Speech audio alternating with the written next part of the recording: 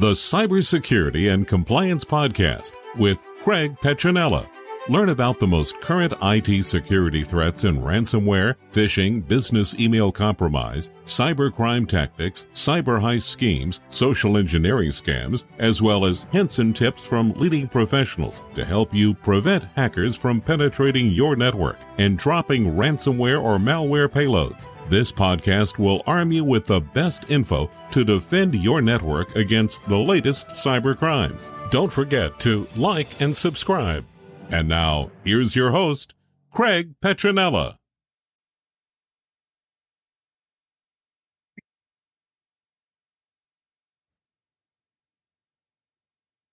All right, welcome to another podcast. We got Blake Ray. Hello.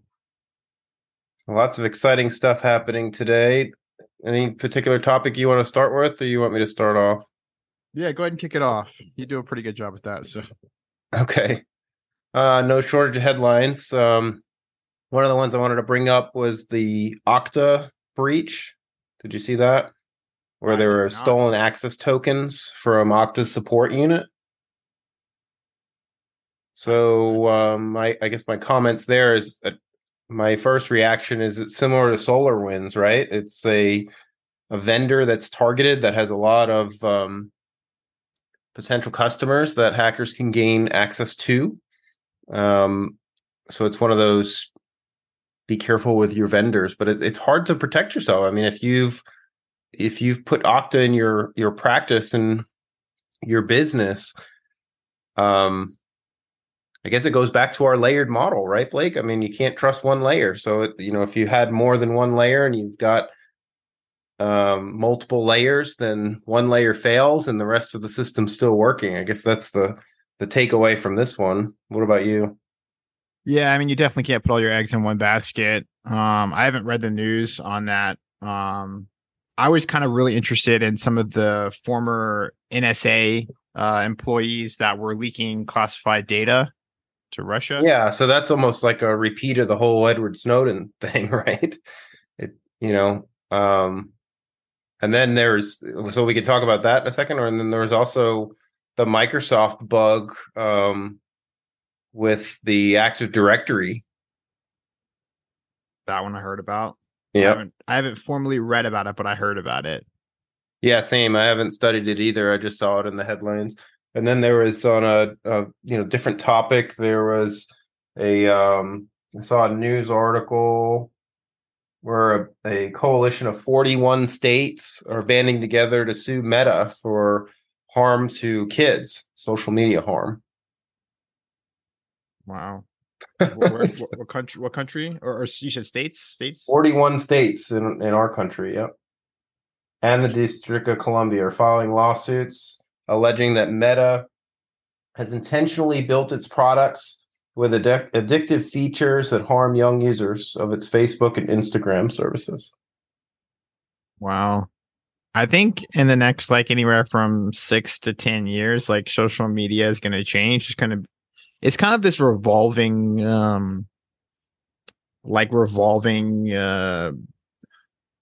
door, I guess, is I don't know the proper analogy, but here in Vegas is a good example of when a new hotel opens up, people just flock to the new app. And so if you look at Twitter with their rebrand, X kind of brought a lot of new users back to the platform. Obviously when MySpace was around and then Facebook came out, right? People jumped ship. So what is the next ship? The fact is Facebook is not a great platform. It's not a great platform for the users. It's not a great platform for privacy. So what's the next ship? So I'm just a big proponent of something next will come in, and who knows. Yeah, I think as more people start to realize that with a free product and platform, you're the data point, right? So it's free for a reason. The old adage, you get what you pay for, right? So, I mean, what was the last analytics from, what was it, Cambridge Analytica back several years ago now at the election? What was that, 5-6 years ago now? 2018, I think. Yeah. So, I mean, at that point, over 5,000 data points exist on all of us. And that was 5 years ago, right? So just think of all of the tracking that's happening since then. I mean, your phone, location services, everything wants to have that turned on to know where you are, right? And then Facebook, in my opinion, Meta is particularly intrusive with always listening. I'll have a conversation with my wife, and then all of a sudden she's got ads about the conversation that we had. It's like, I try to avoid social wherever I can, but I could only imagine how, kids are brought up on it. And I think I don't know, I think it's challenging. I don't know the grounds for the lawsuit, but I don't support social media for children. That's for sure. I do think that it's, in my opinion, more harmful than good. I understand that there may be I read this a long time ago where the founders never kind of intended for it to kind of spiral this way. I think there may be some truth in that, but I also feel like if that was entirely true, then why are they putting all this privacy leakage in place and surveillance in place, right? So, I mean, I do think that there might be strength, and I guess the defenders are going to say, well, it's easy for me to keep in touch with my friends and things like that. Yeah, I mean, I think there's debate around that too. I mean, do you really need 10,000 friends? Yeah. And are they really your friends? So I think it pushes people further away, because now instead of having those direct communications where like somebody will text you and say, hey, I was at the beach, like, here's the fish I caught, right? Boom, text message. You post it on Facebook, and then that text never happens, right? So it's like, oh yeah, I saw it. And then it's also really weird when you have a conversation with somebody and you're trying to fill them in. I don't know, you've probably had this happen, maybe not, since you're not active on social media very, very much. No, I try to avoid it like the 10-foot pole. Yeah. Well, I've had conversations with people, and some people out there probably listening, same thing. But I'm like, oh yeah, this is what I did, and they're like, oh yeah, I knew, I know, I saw it on social media. And it's like, so it's like if you post it all on social media, then it's like nothing to talk about when you're face to face or on the phone with somebody. Exactly. And then I guess the minimum age requirement, I wasn't quite sure, but I had to look it up. But for Facebook is 13 years old. Like, I don't even know if like I even agree with that. Like having like what I mean. Obviously, you have children. What age are you going to let them get on social media? Hopefully never. I'm already, my wife and I are discussing the importance of a phone. So, we chose to give them, we have some lockdown, they're called, they're watches, and they're locked down they can only receive phone calls from who we put in their contact list, and they can only receive text messages from who we put in the contact list. And it's a pretty restrictive platform, but it works, and it's good for like, if they want to go to their friend's house and have a bit of freedom, we can text them and say, hey, look, come home for dinner or whatever. But the challenge is that, peer pressure, their other friends don't have that. They have the real deal. They have the iPhone, or they have the Apple Watch, or they have both. And there are apps and there are ways to restrict some of those platforms, but they're still best effort, and they're not perfect, right? So it's challenging. I don't know what we're going to do. It's hard because, you can only kind of shield them for so long, right? And then it's like, well, I don't know. We haven't made a final decision on it, but I mean, the watch works okay for the moment.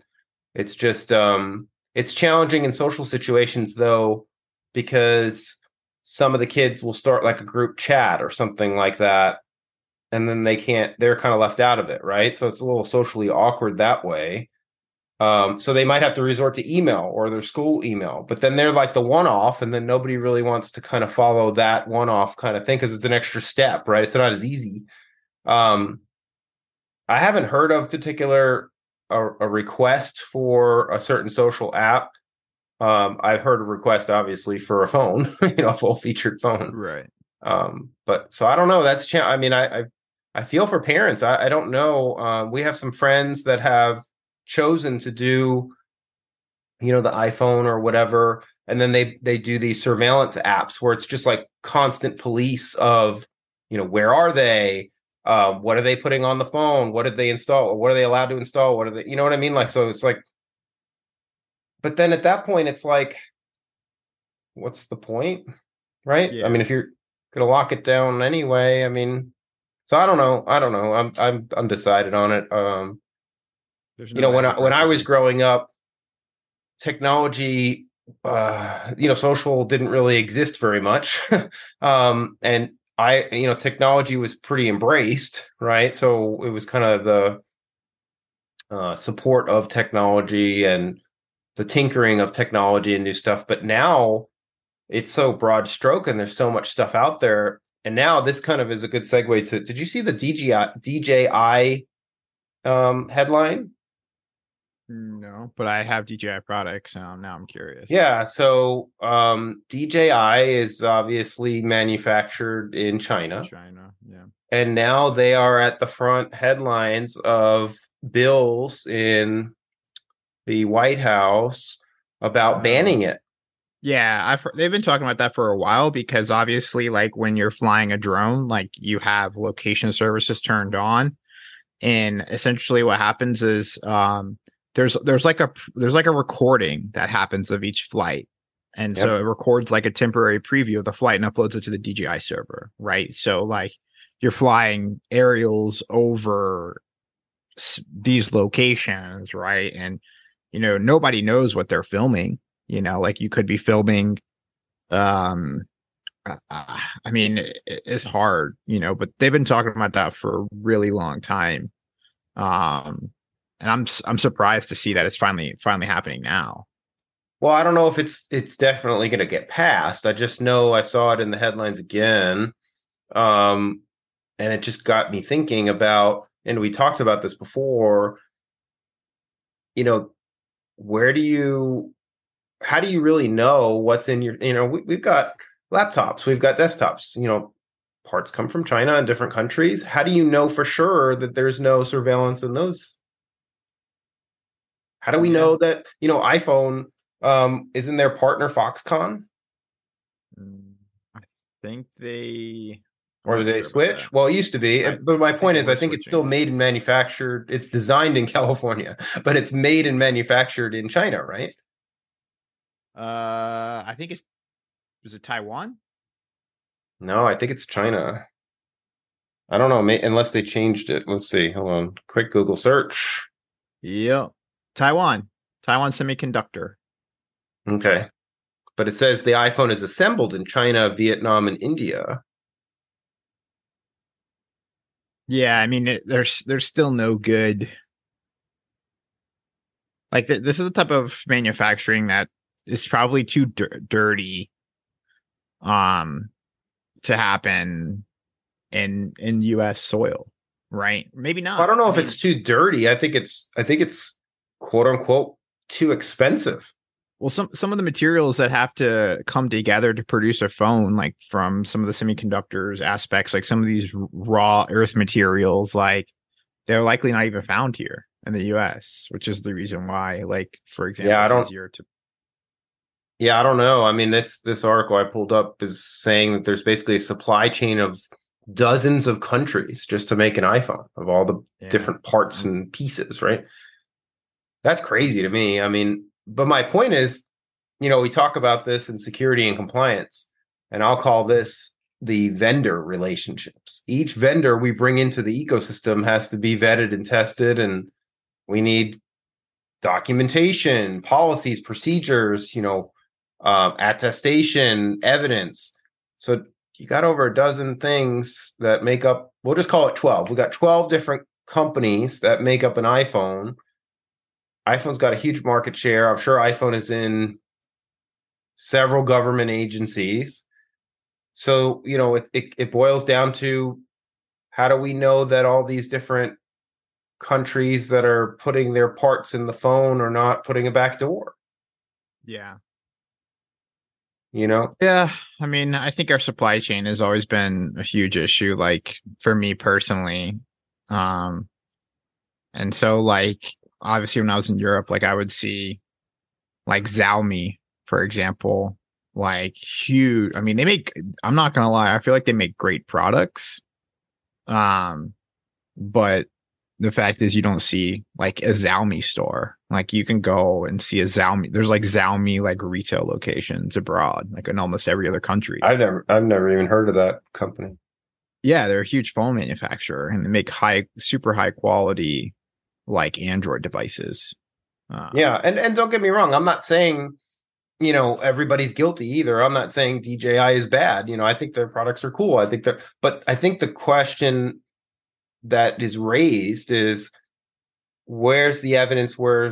It's almost like you're guilty until proven innocent, right? Instead of right. the other way around. My point though is that I think if there is more of a trustless mentality, like if maybe the solution for a company like Apple or DJI or these kind of companies that are bringing products overseas to our country, maybe it's third-party testing. Maybe it's evidence of, you know, unbiased surveillance and, you know, deconstruction, you know, like iFixit, you know, they disassemble everything, right? And these websites like Ars Technica and all these different, you know, but still, I mean, how far does that go? Like, what are they going to get into the chips, right? You know, they're going to disassemble it, but they're not, you know what I mean? Like, so it's like, I think the bottom line here, and we can go down this for a long time, and I know our time is short today, but I think the bottom line is, again, we're forced to live in a trustless society. You can't trust any of it. So I think that if you choose to use a mobile device or you choose to, you know, use a computer, you just got to be really careful of where is it coming from. Again, we talked about this before. What software is on it, and what layers are you putting in place to make sure that you do the best you can to limit. Like, I'll give you an example. One of our layers that we talked about is the layer that is keystroke encryption as well as anti-screen scraper technology. And I told you it was really disturbing how many programs the software intercepted that basically said, hey, Adobe wants access to your microphone and camera right now while I'm reading a PDF. You know, so it's like, yeah, you know, so my point is that could be an effective layer to, you don't need to give Adobe your camera and your microphone when you're reading something, you know what I mean? Like, so maybe we just need to work harder at putting more of these safeguards and layers in place to protect ourselves. And I know that I've heard many times, like the Air Force on a base, for example, you can't even bring the iPhone or Droid in. You have to have it locked up in the trunk of your car. So it's kind of like, you know, I think we all should have a Faraday bag, you know, and, you know, it's like, how far do you take this stuff? But it's kind of comical. And I laugh about it because we're forced to do this stuff if you want to protect yourself. Yeah. Earlier, we had a ticket that came in and it was for Microsoft Word. And they weren't able to open Microsoft Word because Malwarebytes was blocking it with the excuse that an exploit was happening. And so I had to go in essentially like dumb down, you know, Malwarebytes to allow somebody to use Microsoft Word and PowerPoint. And it's like, really, what information are you requesting to use? Well, it's, you know, that reminds me of, remember the macro virus? Possibly. That might have been before your time. So one of the early viruses, you exploited the macro functionality of like Word and things like that. Macros are back then a form of automation to do things faster, but nobody really used them. So my point is that Microsoft, Adobe, all these big vendors keep adding tons and tons of features, Apple included. They just put all this stuff on and then they turn it all on, right? So it's like, I think they should take the approach that a lot of Linux distributions do and turn it all off and go through the list and figure out what you want to turn on.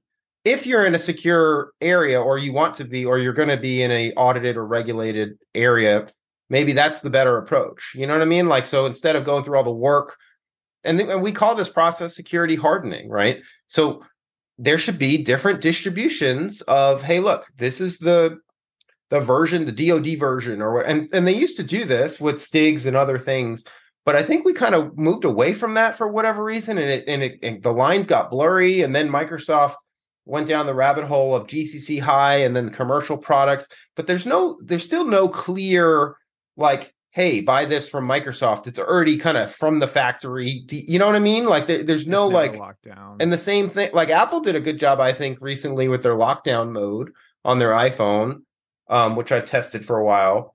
But I feel like there should be more of that. And I feel like we as a company in cyber and compliance should be better supported from our vendors to help from their perspective to help us do the job, because it ultimately goes back to them anyway. Like we're going to be asking them in GCC high environments, hey, where's your evidence for this? You know what I mean? Like, so it's like, why not just have it ready to go? And I know Amazon has GovCloud, but my point is that I feel like our vendors, there should be more work and heavy lifting done by that side of the equation. Yeah, I mean permissions and applications are. Yeah, I'm not a huge fan of how these phones are configured now, and even computers. Where everything that's put on there can have free reign, right, over your data. Right? Yeah, whether it's whatever bloatware, bloatware, freeware, or whatever, shareware. Well, I think the takeaway here is, since we only got a couple minutes, is start now. Go through your computer, go through your mobile devices, go through your stuff, and just either turn off what you're not using or uninstall it. I mean, the more stuff you got on there and the more stuff you have turned on, the easier of a target you are. So think about it as more things that you're turning off and more things that you're uninstalling and not using. Almost think about it as enforcement layers to protect yourself. So the more stuff you remove and the more stuff you just get rid of that you don't need, the better. The more unhackable you become. Delete all those Chinese games. Well, it could be games from anywhere. I mean, but yeah, all sorts of games. If you're not using a certain electronic device on your network, get rid of it. Yeah. It's a good end note right there. Yeah. All right, guys. Well, I think that's a good wrap for this one. We'll definitely lots more to talk about, so we'll record more soon. Yep. Thank you. Yep. See you guys on the next one. Take care. Thanks for listening to the Cybersecurity and Compliance Podcast with Craig Petronella. For other episodes and more information, visit PetronellaTech.com. Also visit our other websites, ComplianceArmor.com and BlockchainSecurity.com. Don't forget to like and subscribe. Thanks for listening, and stay secure.